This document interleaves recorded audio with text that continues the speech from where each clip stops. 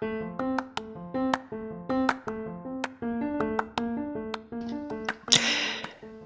old Mo Farah, elevation and relegation in a world of famished cravings. A talk for the 8th Sunday after Trinity. He has given us so much that we want him to give us more. They couldn't get enough of Jesus, the crowds who constantly pursued him, hanging on his every word, watching his every move, craving his attention, wanting to be close to him, be fed by him.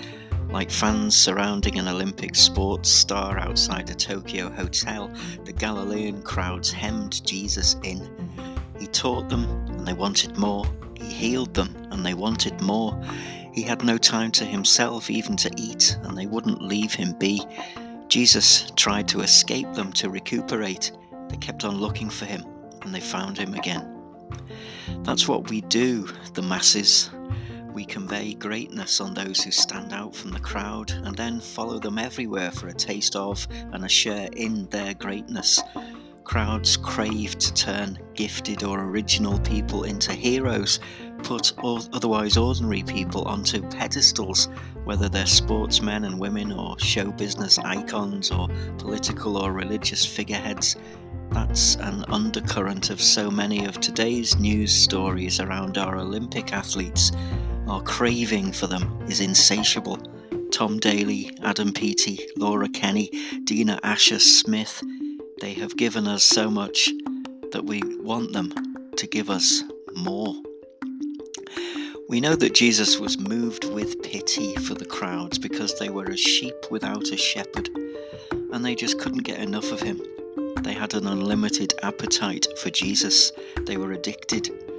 He'd started as their teacher, then became their healer, then they began to call him a prophet, and now, after eating their fill of the miraculous loaves and fishes, they wanted even more from him.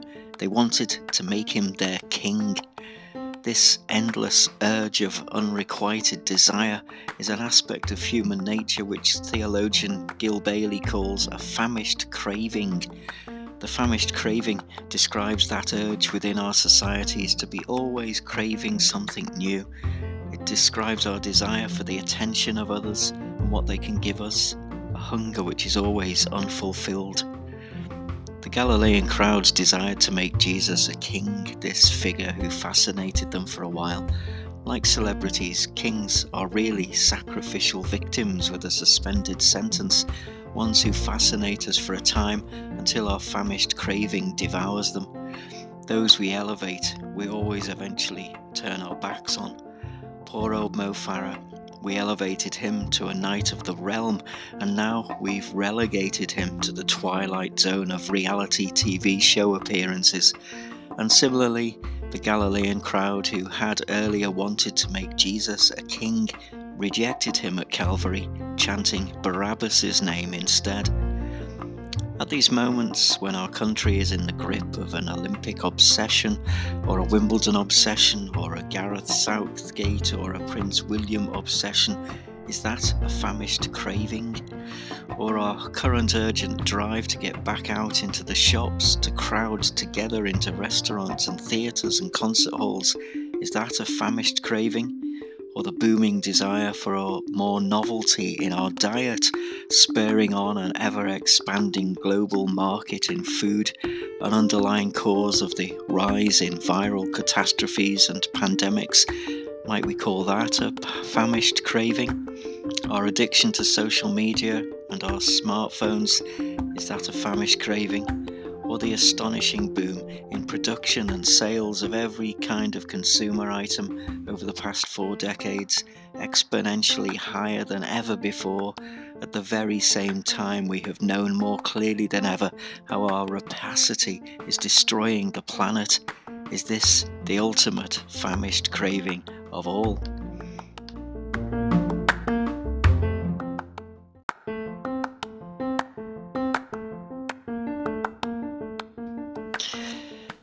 Our hunger for others to feed us physically and emotionally is insatiable.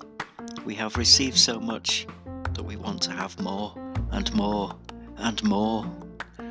The pleasure in such things is intense but fleeting, And in this pandemic, and in this end time of global overheating, we're more aware than ever of the added physical risks posed by our unbounded appetites, and yet how quickly we will turn on our leaders and on each other when we come up against the finite limits of our ability to fulfill our and each other's desires.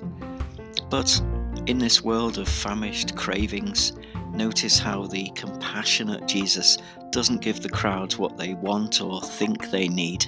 He refuses to feed into and off their obsession with him. Rather, he simply sees that they're hungry and feeds them loaves and fish.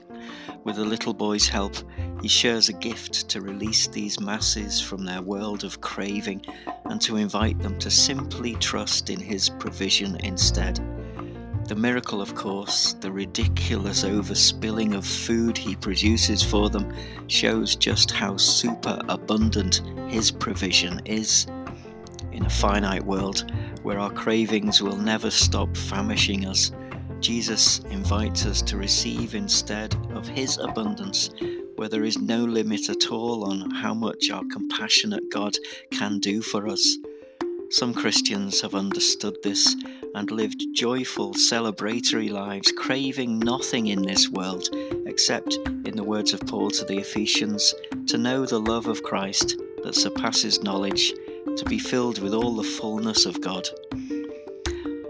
One of the happiest, most fulfilled people I've ever known was a Franciscan brother who I used to visit at his communal home just off the teeming Whitechapel Road in East London, a townhouse which was a haven of peace and contentment.